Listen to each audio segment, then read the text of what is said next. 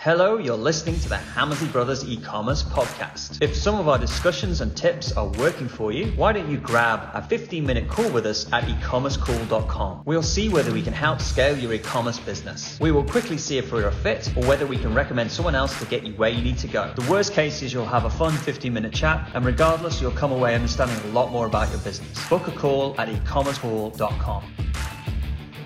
Hello and welcome to the Hammersley Brothers e-commerce podcast. Today, Ian and I are going to talk about trust and the importance of creating it on all your landing pages and in your email series. So let's get started.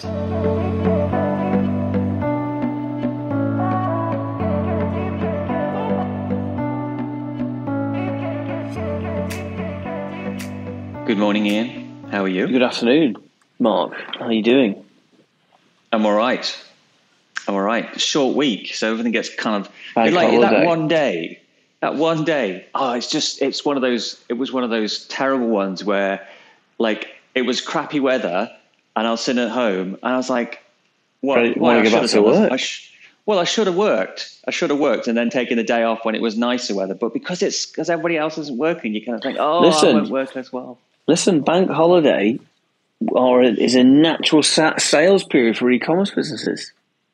It was. We had our record weekend on a couple of sites. Which is nice. It's a good natural time bound element, and it's a good excuse to email, and do an offer because there's a reason to do it, which is why it's actually quite a big event in the e-commerce world.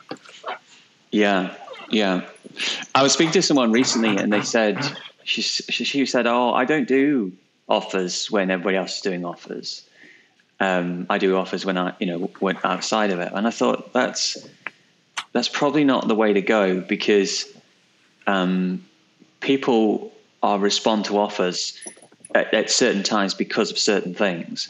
And one of those is the long weekends, because a lot of people are sitting around, thinking of things to do, and they want to get things done in their houses.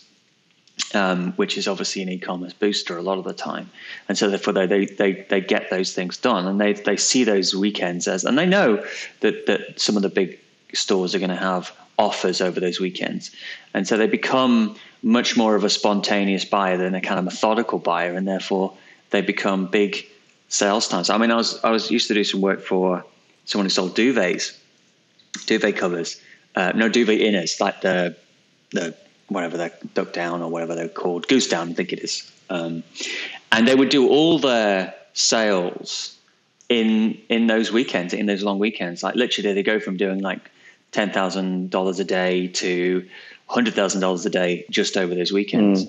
And, if he hadn't done those offers during those times, it wouldn't, the offers would nowhere near been as strong, because those people were expecting them, because that's what the market expects, and therefore they go and look for those offers on those times.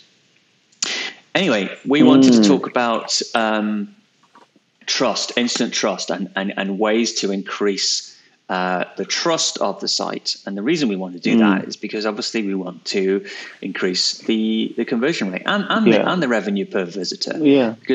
Because that's essentially, it's like going from meeting somebody on the street to buying a house from them. There's a big gap between that, and you have to take people very quickly through the trust process, and you have to have triggers that do that and make it easy for people to kind of say, yeah, I'm in the right place. I trust these people. That's fine. I can see all the reasons to do so. Because a transaction, a lot of the time, it's done fairly quickly, isn't it? Yeah, I think. People make a decision very quickly whether or not they trust you, and whether or not they want to spend the time here. But I think of all the things, because we talk about offer architecture being a really important one, but unless there's trust and credibility there, nothing really works. If they don't trust that you can actually do what you say you're going to do, there's no evidence there. You're going to struggle, and so I think it goes really quite high up there in my roadmap, my e-commerce roadmap, in terms of getting trust and credibility. And I think it's especially important now we're coming out of COVID, and there's so much competition out there. There's a lot more people selling online now. There's a lot of people spending a lot of money on paid advertising, and you've got to think about this: that your customers, your potential customers, are out there, in Google or in Facebook or wherever platforms there are, and they're buying from other people. And you've got to get them to buy, and they might be buying from credible suppliers, credible e-commerce sites who've been going for a long time. You've got to get them to change their habit and come and buy from you. So you've got to turn their head, don't you? Yeah, you basically have got to get them to stop buying from somebody else. Yeah. And why the hell would anybody put their trust into you if they've never heard of you before? And they're quite happily buying from somebody else at the moment. Yeah. And you've got to work really goddamn hard.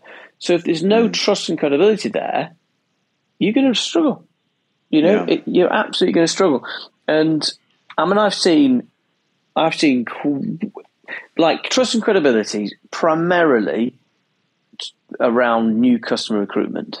That's really where it goes hand in hand, because the theory is that if an existing customer has already bought, they're more likely to buy again without going through the whole selection criteria of, do I trust this company? Obviously, if you've done a reasonable job. So it's very much around that customer who's never heard of you. They don't know who you are. Yeah, so they've got no tangible evidence to go on. They've got no tangible evidence to go on. If they bought a product, they received a product, it's good, it's working. I mean, that's better than other people's reviews because you've got the product yourself. Yeah. So you've gone through it. Sense. Yeah. So if you think, one of the metrics we often work on, obviously, is conversion rate, and we break down the conversion rate into the three: add to basket, basket checkout, checkout to order. And when we first start working with an e-commerce site, we tend to find, and it's not always the case, but the add to basket, in the majority of the time, add to basket tends to be the metric that we're working on most, because it tends to be the one that's a bit harder and there's a bit more work to do. And there's also more potential at that stage if no one's ever done that before. Because you're dealing with thousands of people that go to the product page, but only like hundreds of people that get to the checkout. So you've got more chance of convincing more of those people to move forward, haven't you? Yeah. So if your site's converting at 3%, you're only probably going to get something like, 3.5% of people coming into the checkout. So you're going to lose 0.5%. I mean, I'm reading very generalistic with my figures.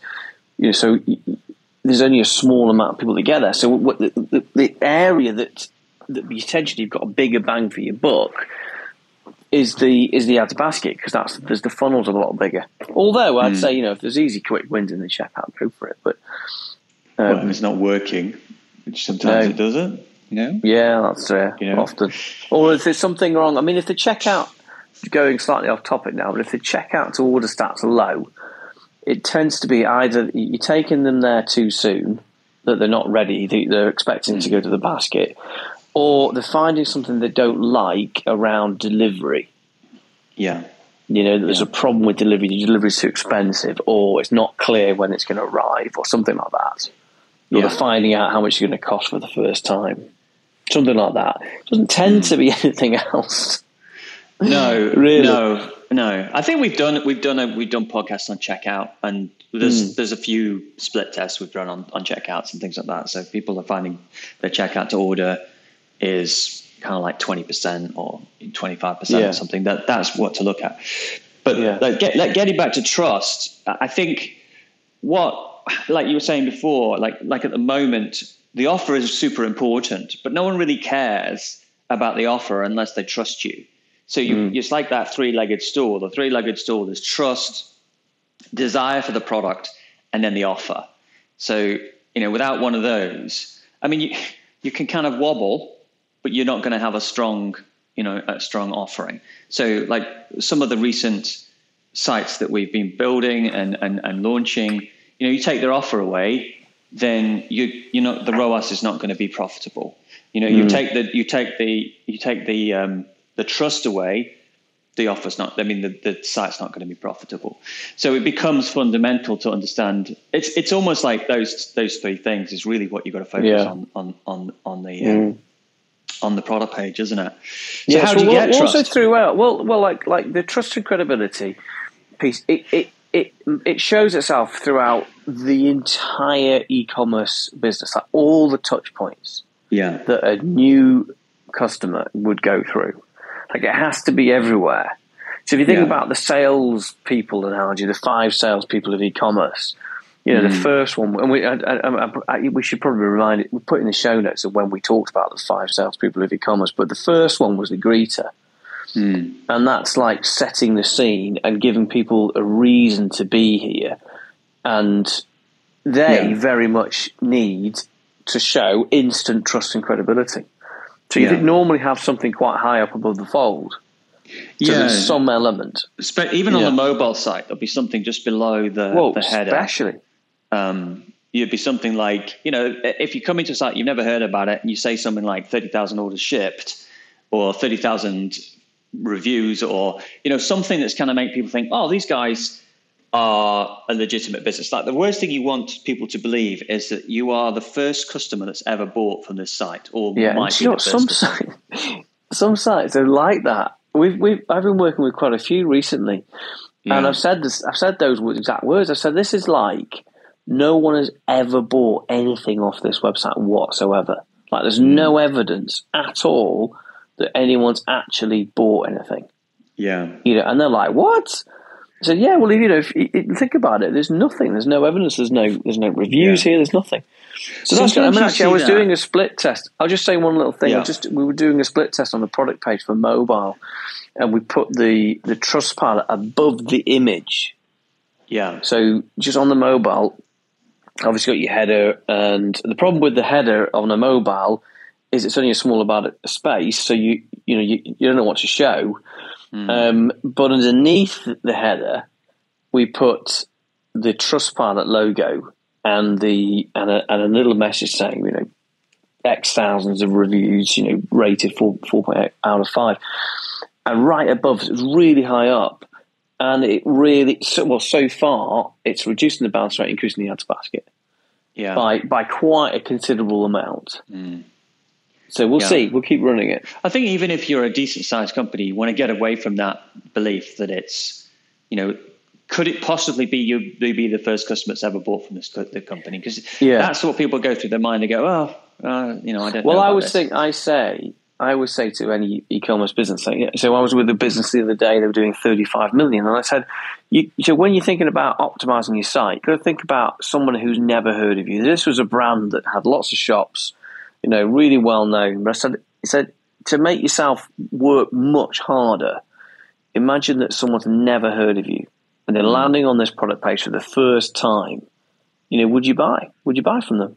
Yeah. And the answer sometimes the answer is no. In that case, it was no.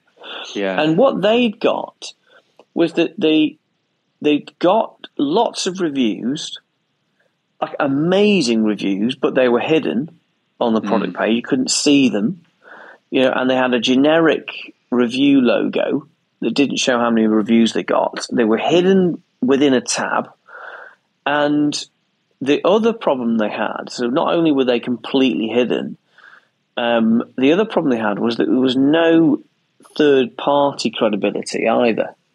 So there was nothing. So it was just their reviews, which of course is one step. But I think reviews and credibility needs to be two things.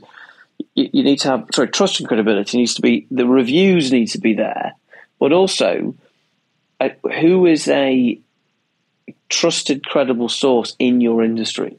So it might be Which magazine, or it might be, Auto Express magazine, or it might be, the Daily Mail, or whoever it is. Good housekeeping. And if you can get some of those out, that they can really, because people trust them. People recognize them, people trust them. You're borrowing trust from those. You're borrowing trust from established brands, and if you can get them to say something about you, then it often works. And it's like that kind of like, if they trust them, I'll trust them. And I guess the trouble is some people who listen to this who are very early doors, and they'll be like, well, I haven't got any reviews. and I haven't got any like credibility. I haven't been featured in anything. And then you get lots of people who are really big, who are probably are relying too much on their brand recognition and kind of forgetting that there's actually a lot of people out there who never heard of you. Unless you are John Lewis or Tesco's, like there are lots of people who, I've talked about, like some of our biggest customers, oh, you must know so-and-so. They're doing like 100 million. They're like, oh, I've never heard of them. Never heard of them. Even at that level, people have never heard of you. And so it's still important. But let's say you've got let's starting something out, no reviews. Like if you want to get, like the most important thing is to have some reviews on the site. So like friends and family, get them to buy something, put a product on the site that's like $1. Get them to buy it, get them to review the site. As soon as they've bought something, they are legitimately able to actually give you a review. That, like get something on there. Just hustle those first reviews because you want people to kind of feel that there's a few people who bought from the site. Yeah. You got to see it, and then once you build up a few, first of all, you'll show there's an instant evidence that there are other people who were buying from this website, and it massively lifts it. There's nothing worse than having a product page. It's maybe one of your decent sellers that says, "I'll be the first to review this product." Yeah, it's so poor. Yeah, it's literally like going into a shop that's hidden. That no one's ever been there. It just smacks of, well, I shouldn't. Why would I trust this site? No, So that's a really bad experience. And then once you've got some reviews you've seeded it, pull those reviews out. And I think you'll probably talk in a minute about going into the anxiety analysis and the job to be done and pulling out which you should do.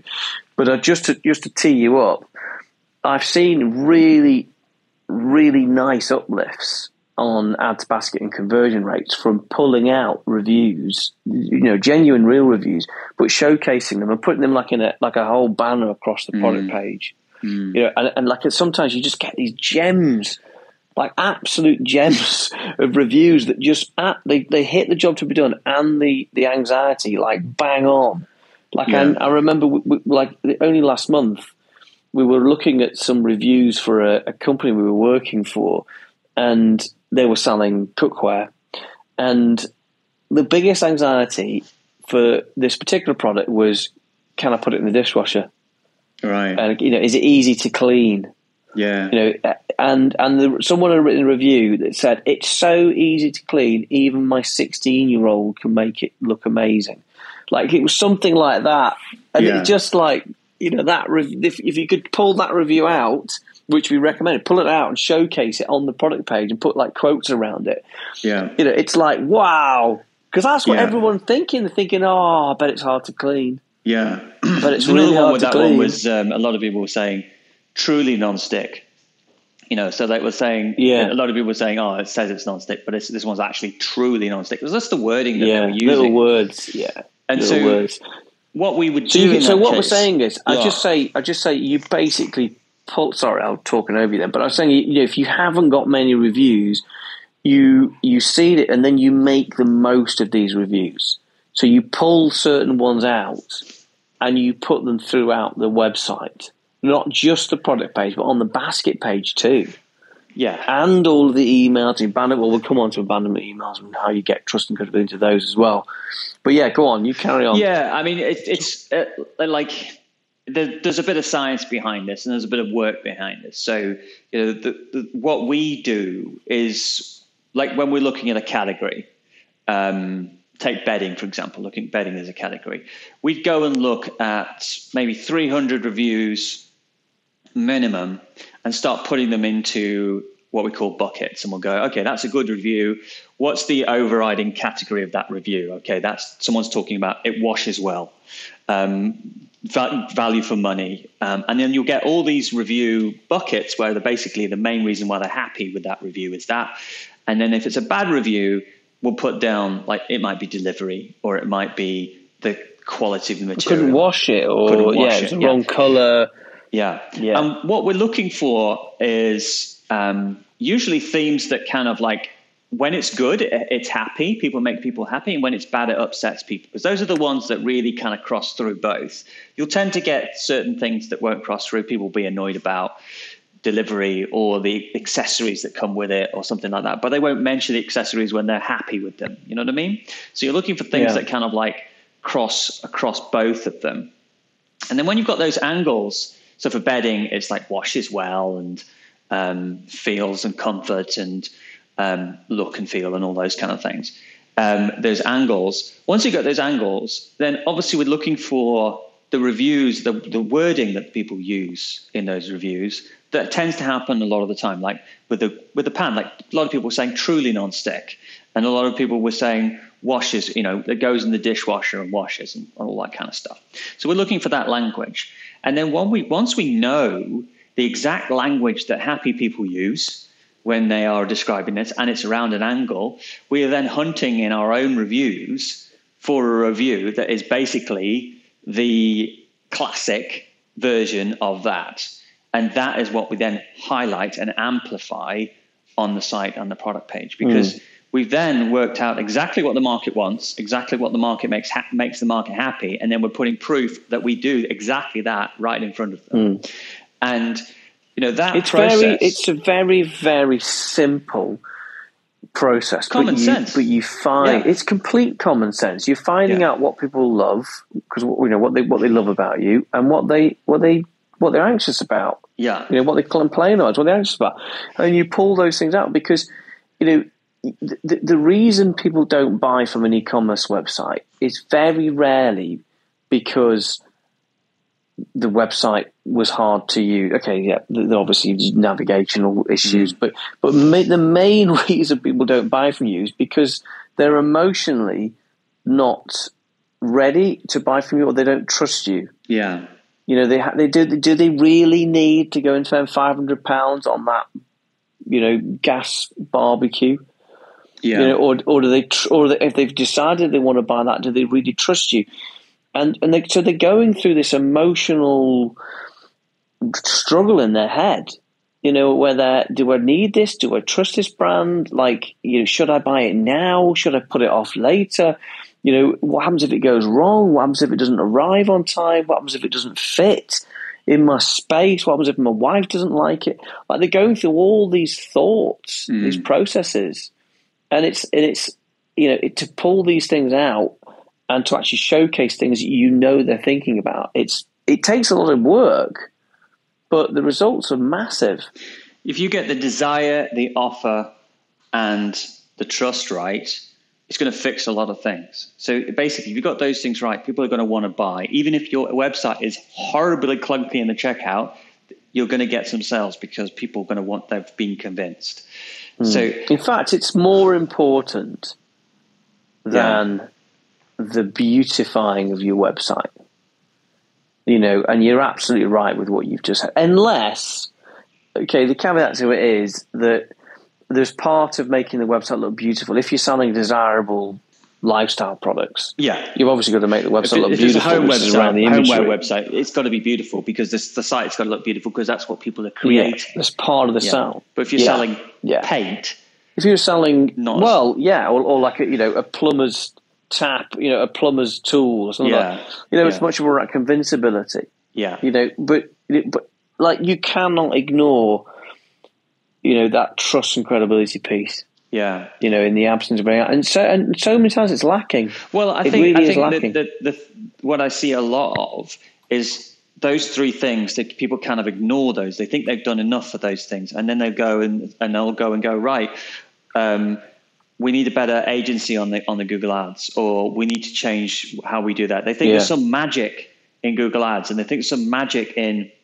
maybe a widget that's going to come onto the Shopify site that's going to do something clever, or, you know, it's like you can't fix those three legs of the stool with something externally. So like if I'm looking at a Google Ads account, Google Shopping account, and it's not giving me the ROAS that I want, I'm effectively diving into those three things first before I go and try. So just confirm the three-legged stool, the things in the stool again, because they're so important. Well, the desire for the product, is the first one. So like, So you've got desire. Yeah. Do I want to buy this product? Desire, convincibility. So if it's homeware, so once you found the right product, you think, it's this is the product I want to buy. Yeah. You've gone through the whole navigational flow, helping find the right product. Yeah. So they're at the point where they've decided, this is the product that I want. Then there's trust. It's like, can you get this product to me? Are other people happy with it when they get this? Is it just going to be another one of those, it looks great on the photo and it comes home and it's just horrible? All those kind of like trust things. So that's and trust also goes into the whole anxiety handling, doesn't it? What's the returns policy? What happens if it goes wrong? And then the trust and credibility is proving that you're going to do these things. Because you can see other people like you that have done this before. Exactly. And then the last leg of the stool is the offer. And I think a lot of people get it confused about the offer because they go, oh, well, we have an offer occasionally and all that kind of stuff. And it's like, well, yes, but really, if you think about the market we're in at the moment, it's very similar to how we built a lot of brands in 2010 and all this kind of stuff. They were built on the backs of offers. And those offers, those sites that ran, they all had an offer running all the time. Like it was a different offer that came out each week or every 2 weeks, but it had an offer running every time. And what I'm not saying, oh yeah, occasionally have an offer for a long weekend. I want you to have an offer. And, once the long weekend offer's gone, you've got another one loaded straight away. Something coming out. And it doesn't need to be discount, but it can be like, oh, this week. You need a permanent new customer recruitment strategy offer. Yeah, because if you haven't got one. That runs all year round. Because people come onto your website and maybe if you're lucky, the average amount of time people buy in a year is 1.2. Yeah. So, don't be thinking that the offer's going to get tighter. They're going to see it all the time. They only come onto your website if you're lucky 1.2 times a year. Yeah. So it doesn't matter. You don't have to have. I mean, like look at GSF, people like that. They'll have 1 week they'll have an offer on service parts. The next week they'll have an offer on something. There's always something going on. There's always a reason to buy. There's always a reason to communicate. There's always a reason to be visiting the site. At no point does GSF just sit there and go, here you go, here's some products. There's always something. But it's like offers on steroids, really. Yeah, I mean that's an extreme. Yeah, it is. I mean, price war between the two. Don't go and look at that website and go, oh, this is what marketing is saying. Yeah, because it's just red, flashy. Yeah, you wouldn't do that on a homeware site. You wouldn't do it on a homeware site. No, but on a homeware site, you'd be saying, if you buy this week, we're going to give you a free stool, or if you buy over this much, there's a free gift with purchase, or on our photo frames, there's 3 for 2. There's always something that's giving people a reason to go out to the email list and say, look, this is what we've got for you in store this month or this next week. Because it's like I always think of the offers as not just a kind of like, people see offers as in a negative way, as like, oh, I'm just going to discount my brand, just like to run it down. I think once I've recruited an offer, they're always going to want a discount, and I'm always going to damage my brand. I was like, you don't have a brand. Yeah, you create a brand by having lots of customers. How are you going to get lots of customers? But it's like, so that's you worry about it when you've got a brand. But the offer, if you think about the offer, I like to think people to think about the offer as the entertainment on the site, like as if you're having a party. If you're having a party, like you've got a house, people pop round to your house all the time and say hello. But if you have a party, lots of people come, and they have, they stay and they do all that kind of stuff. Your offer architecture should be like, oh, at our website, our e-commerce site at the moment, we're having a party. Welcome to join. This is what's going to happen at the party. You're going to get this, this, and this. It's the entertainment layer that brings people, that means people show up. So instead of thinking about offers in a kind of like, oh God, I'm just desperate, I'm going to just put some offers out, you think about the offer as the entertainment layer. Like when my wife used to buy Clinique, she'd get really excited when it was gift with purchase. She'd be like, oh, it's gift with purchase. I've got to go and buy something, She was excited about it. Did she queue up outside the shops? I don't think they ever got that busy, but it was a big deal. it was a big deal. Like Pandora shops. Well, I mean, we've said this a lot of time, but a lot of e-commerce, and probably the majority of people listening to this podcast, the customers will emotionally be looking to buy the product from you, and they're looking for a rational reason to justify that emotion. Like they probably don't really need, like there's an alternative. They can always put up with something they've already got, or they don't really know. They could go and get it from the shop the next day, or there's probably alternatives, isn't there? And competitors or other things. So they're looking for a rational reason, and that's why the offer architecture that's done properly, that you've built trust and credibility and the desirability is there. The offer architecture gives you that rational reason to justify an emotional behavior. And that's why it works. Obvious. And also, like at the moment, it's like whenever time there's like inflation's a bit higher or those kind of things, people have still got money. Loads of people have still got purchasing power. It's not gone away. It's like it's always a contraction of whatever it is or whatever. But like there's the incentive they need a better story to tell themselves. So they need to be able to turn around to their spouse and say, "Oh, I bought this because there was that amazing offer on that I always talked to you about, and this is what we've got, and we've got this, and this, and they were doing this. This was the right time to do it, and I've made a prudent decision to buy this because I need 400 handbags."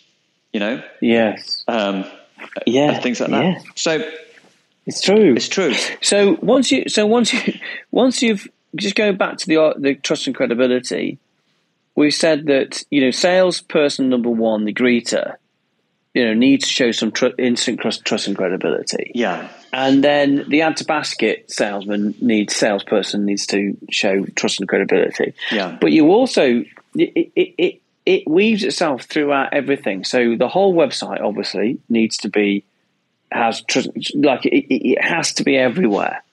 So for example, you'd put it at the bottom of on the shopping basket page. Yeah. There has to be an element of, so every single page, every single touch point, your about us page, the story, your product page, your product listing page, your category page, your home page, your basket, and your checkout. Yeah. You have to think every single one, how are we demonstrating trust and credibility? Because if you're showing people a product page that says, be the first to review this product, and there's no other evidence that anyone's ever bought. No reviews. Dude, be the first to review. It's like, no. It's like, what are you doing? It's like, would you buy from this company? No. So you go through your whole site and answer that question. Is there any evidence that we are showing that anyone's ever bought from this site and we're good? Yeah. On that product page, and really beat yourself up about it. Yeah, you basically need to say, if any page, go to every page and say, if the customer had a panic anxiety attack on this page, what would reassure them? Yeah, that's it. And these are the low-hanging fruits. This is so obvious. Like, and you'll know the pattern with a lot of things that Mark and I say. They're really simple, really stupid, and really, really obvious. And this is one of them. Do you know what? Which is why we love it so much. Like it's so obvious to me and you. And I've been coaching a lot of people, and I'm just like, oh, you do this, of course you do this, blah blah blah. And they're like, but then you have a long conversation with them, and you realize that to them it's not obvious. It's not obvious how you do an offer. It's not obvious how you amplify it. And the trouble is, when you've been working in something for such a long time and you've seen so many things, grow and grow, it's like, oh, of course you do that. You just do that.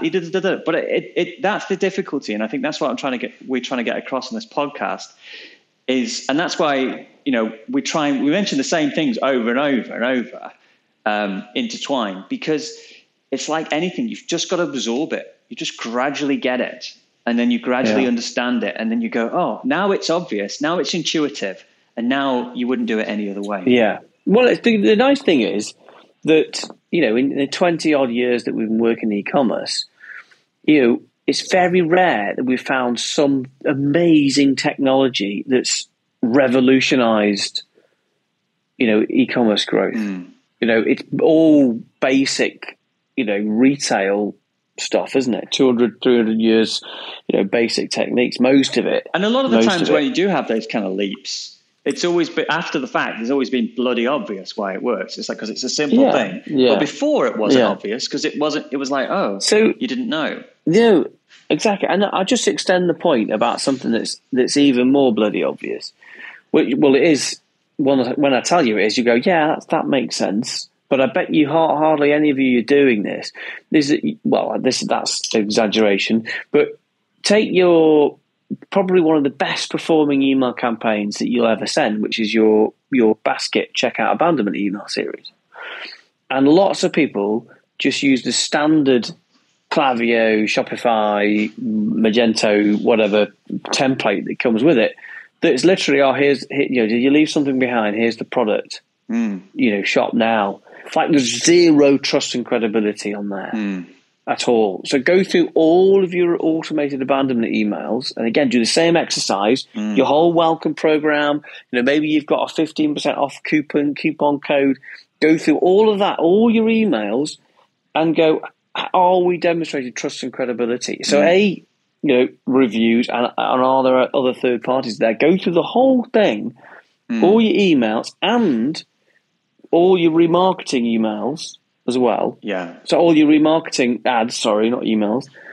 Anything you're doing, on Facebook, any ads you're doing, any emails you're sending, any, particularly with prospective recruitment stuff, and the whole site, and go answer that question. Yeah. Because this is all that we would do. Answer the question.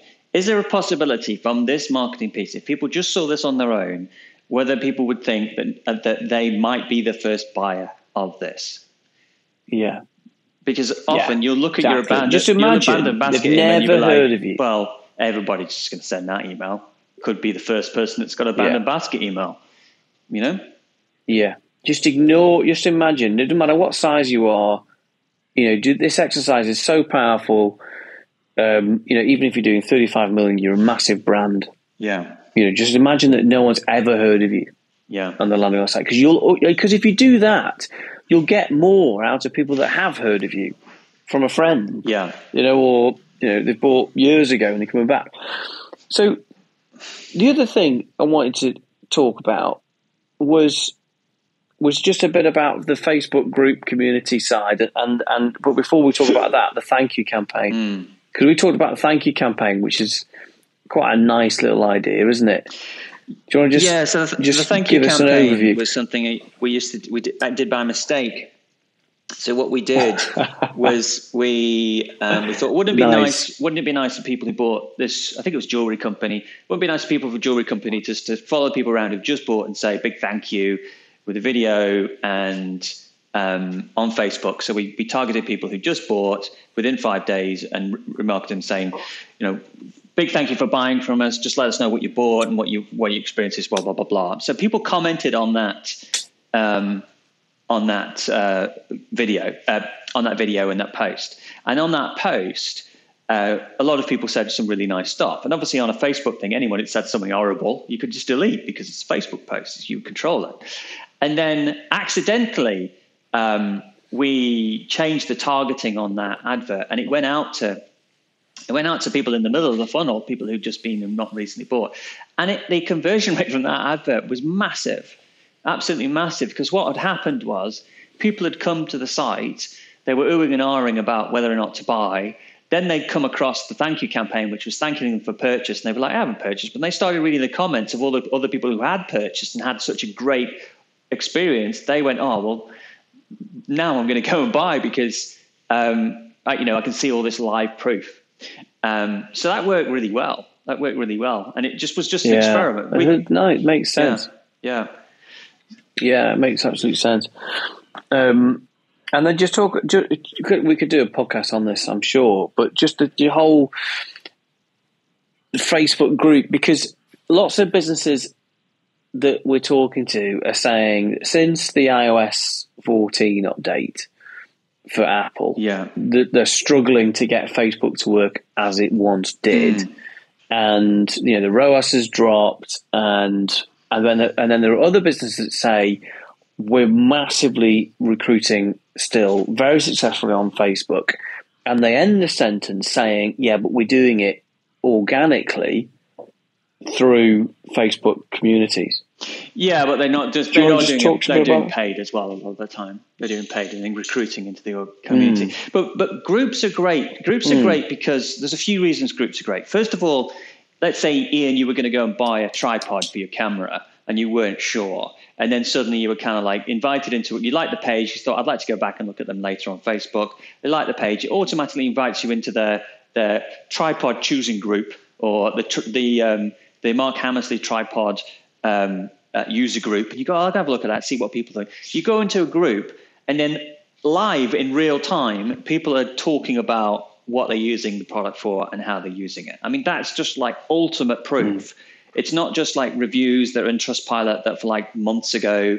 It's like live reviews of what's actually happening now. And there's no real better way of selling something apart from like live action of people using the product. You know, feel like you're joining something.